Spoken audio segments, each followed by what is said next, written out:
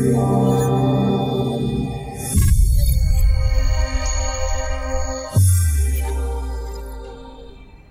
hello and welcome to this week's instalment of Nucleus Instant Insights, where we attempt to, anyway, wrap up the major themes and outcomes of our broader and more in-depth webinar and podcast series. And today we're looking at house crash to smash the economy, or at least posing that question. I'm joined today by our Chief Economist, Leith Van Onselen. G'day, Leith. G'day, Tim. And also our Head of Investments, Damien Klassen. Hello, Damien. Hi, Tim. We'll jump just quickly into the content. So what we looked at today was the four pillars of the Australian economy, being household consumption, dwelling construction, public demand, business investment, and some stats and figures around the current state of play and some historical stats as well. And then, of course, we roll into investment implications every day for Nucleus Wealth and the MB Fund. I'll kick off with real final demand, and I'll hand over to you, Leith. Yeah, thanks, Tim. Now, the Australian economy is basically built around four pillars. So we've got the first of those is household consumption, which, as of the September quarter, accounted for 57% of Australia's growth. Dwelling investment, 6%. Public demand, 24% share. Public demand includes current expenditure, like on hospitals and schools, etc., as well as infrastructure, as well as business investment, which is 13% share. As of September, the September quarter, real final demand was running just above 3%. However, we think that there's a very good chance it's going to fall below 2% by year's end, because household consumption, dwelling investment, and household consumption, dwelling investment are likely to fall, and public demand and business investment have likely peaked. Okay, all right, very good. So we'll roll into household consumption. So as you mentioned before, makes up the lion's share of Australian demand. A fairly precipitous drop in this chart here that we're looking at the moment. Yeah, so one of the reasons why we think the household consumption is going to fall fairly sharply this year, that is the growth rate's going to fall fairly sharply, is because the Australian housing market is falling quite precipitously. We've got both prices as well as home sales falling, as this chart shows.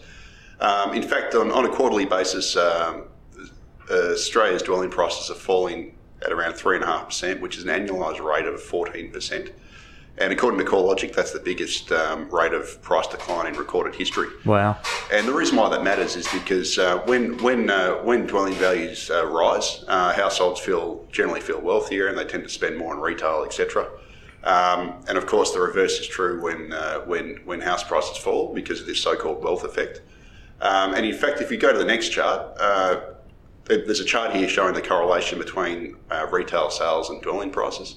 And this dates back several decades, and it shows that there is actually quite a strong correlation, and that the fall in the sharp fall in dwelling values does suggest that retail sales will fall in the year ahead.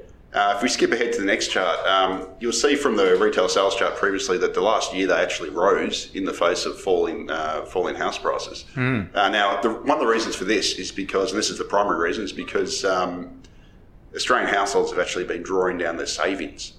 So the savings rate for households has fallen to the lowest level in the post-GFC period. And this has actually helped to offset falling real income growth. So household incomes have been falling quite for about the past 5 or 6 years, and yet despite this, households have maintained their consumption purely because they're drawing down their savings. Now, there's obviously limits to this. There's only so much that households can draw down savings, and generally speaking, household consumption is inversely correlated to house prices. So when house prices fall, because households feel poorer, they tend to save more. And this again would suggest that the savings rate will at least stabilise, if not rise in the period ahead, which means that the households will pull back consumption. So we are pretty bearish on household consumption in the year ahead. The rate of growth should fall, and that should mean its contribution to growth should stall, and that should drag down Australia's final demand growth. And again, that accounts for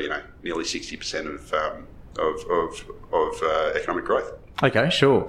We'll jump across into the Australian dwelling construction chart. So this sort of shows, I guess, a fairly regular sort of, would you call it boom bust or growth and pullback. And then in the last, decade or so, or not even 5-6 years, there's been a marked increase in the number of dwellings approved and started and also completed, which is now starting to fall. Yeah, so as I said earlier, dwelling investment counted for 6% of economic growth, but also accounts for about 9% of employment.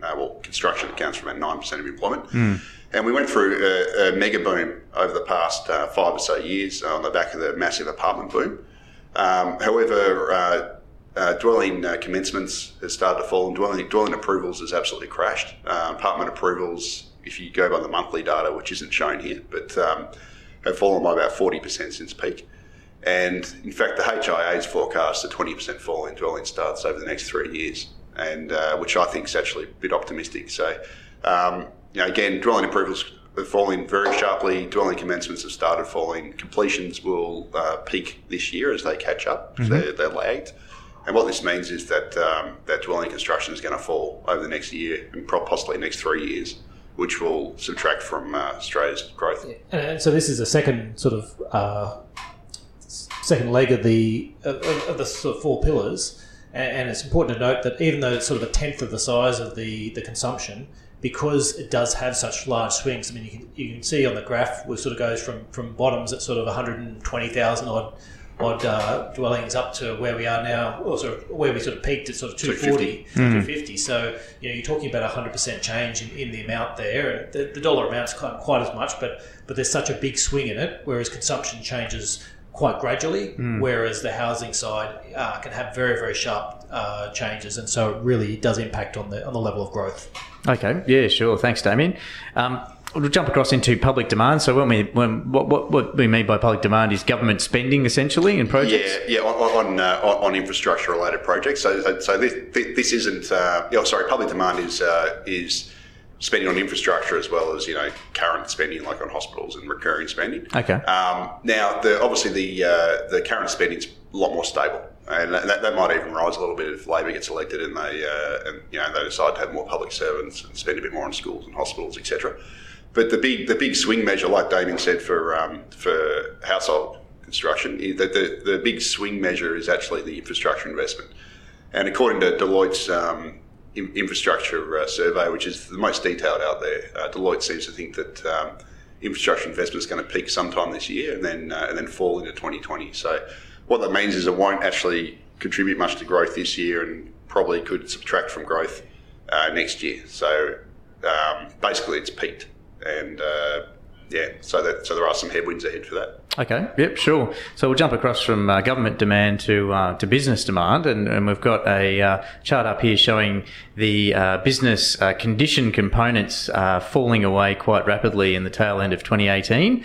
Any comments on the business conditions? Yeah, so this comes from the NAB survey, and what it shows is that trading, profitability, and employment have all collapsed. The conditions have all collapsed according to the business survey. Now, part of this is probably due to the federal election, so that whenever there's a federal election, that breeds a bit of uncertainty. Mm-hmm. But nevertheless, certainly the worm has turned, and that generally, and it's probably related to the housing market too. And what that suggests is that that business investments, probably not going to be that strong in the year ahead. It mightn't necessarily subtract from growth, but it's probably not going to add that much. So again, it's just the pillar's probably standing, but it's not a particularly strong one. Okay, yeah, sure. And just finally, we've got the ANZ job ads as well, falling away. Yeah, the reason why I put this in is, obviously we all care about employment. And the latest labour market report for December was decent. Jobs growth remains good, unemployment's at a decent level, etc. But that's a backward-looking indicator. The forward-looking indicator is actually the job ads, and the worm has certainly turned there. It's fallen quite sharply the last couple of months, and it's fallen. It's actually down 3.7% year on year. So what that suggests is that that employment in the year ahead is going to fall. And in fact, it's not included here because I just got it just before the podcast, but. The CBA released a chart showing the correlation between jobs and dwelling values over the past couple of decades, and it shows a pretty strong correlation and suggests that with dwelling prices falling, that jobs growth is going to fall in the period ahead. So I guess the long and short is we expect, Australian economy is probably already in a sort of per capita recession, but because of strong population growth, it's not showing up. But by year end, it could be... economic growth is likely to slow further, and it could go sub 2% Okay, sure thing. And just finally wrapping up, as always, investment implications. We'll give a quick reheat on those topics and those themes. Yeah, sure. So probably worth pop over to our full podcast if you want it more in detail on the topics we've just discussed, and also for more sort of in detail investment implications. But the key thing for us, for Aussie investors in particular, is getting that protection. Cash, government bonds, don't sort of play around don't think if you're playing around in bank hybrids that you're getting protection. Mm-hmm. So cash, government bonds, and international, either cash there or looking at some bonds. Looking at some stocks overseas. Yeah, there are some issues with world growth and valuations as well, but certainly look a lot better than Australian stocks. Australian stocks are more expensive than world counterparts. They're lower growth and bigger risks. Okay, look, fantastic. Thanks very much for that, Damien, and to you, Leith. And thanks for checking in. As Damien mentioned, if any of these topics are of interest to you, feel free to head over and check out our larger piece that we've done. It goes for about 45 minutes. And of course, there will be, if you have a look in the show notes, you'll see the chart pack as well. You can get it as a PDF. So thanks for watching today or listening today, and we look forward to catching you at the next one. Cheers. Well, that's it for now, and thanks for watching. If you like what you heard today and you'd like to hear more, head over to nucleuswealth.com/subscribe. Give us your email address, and in return, we'll send you a weekly email with new webinar topics, links for our podcasts, and other news from Nucleus Wealth. I certainly hope you've got something out of today, as I have, and we'll look forward to catching you at the next one. Cheers.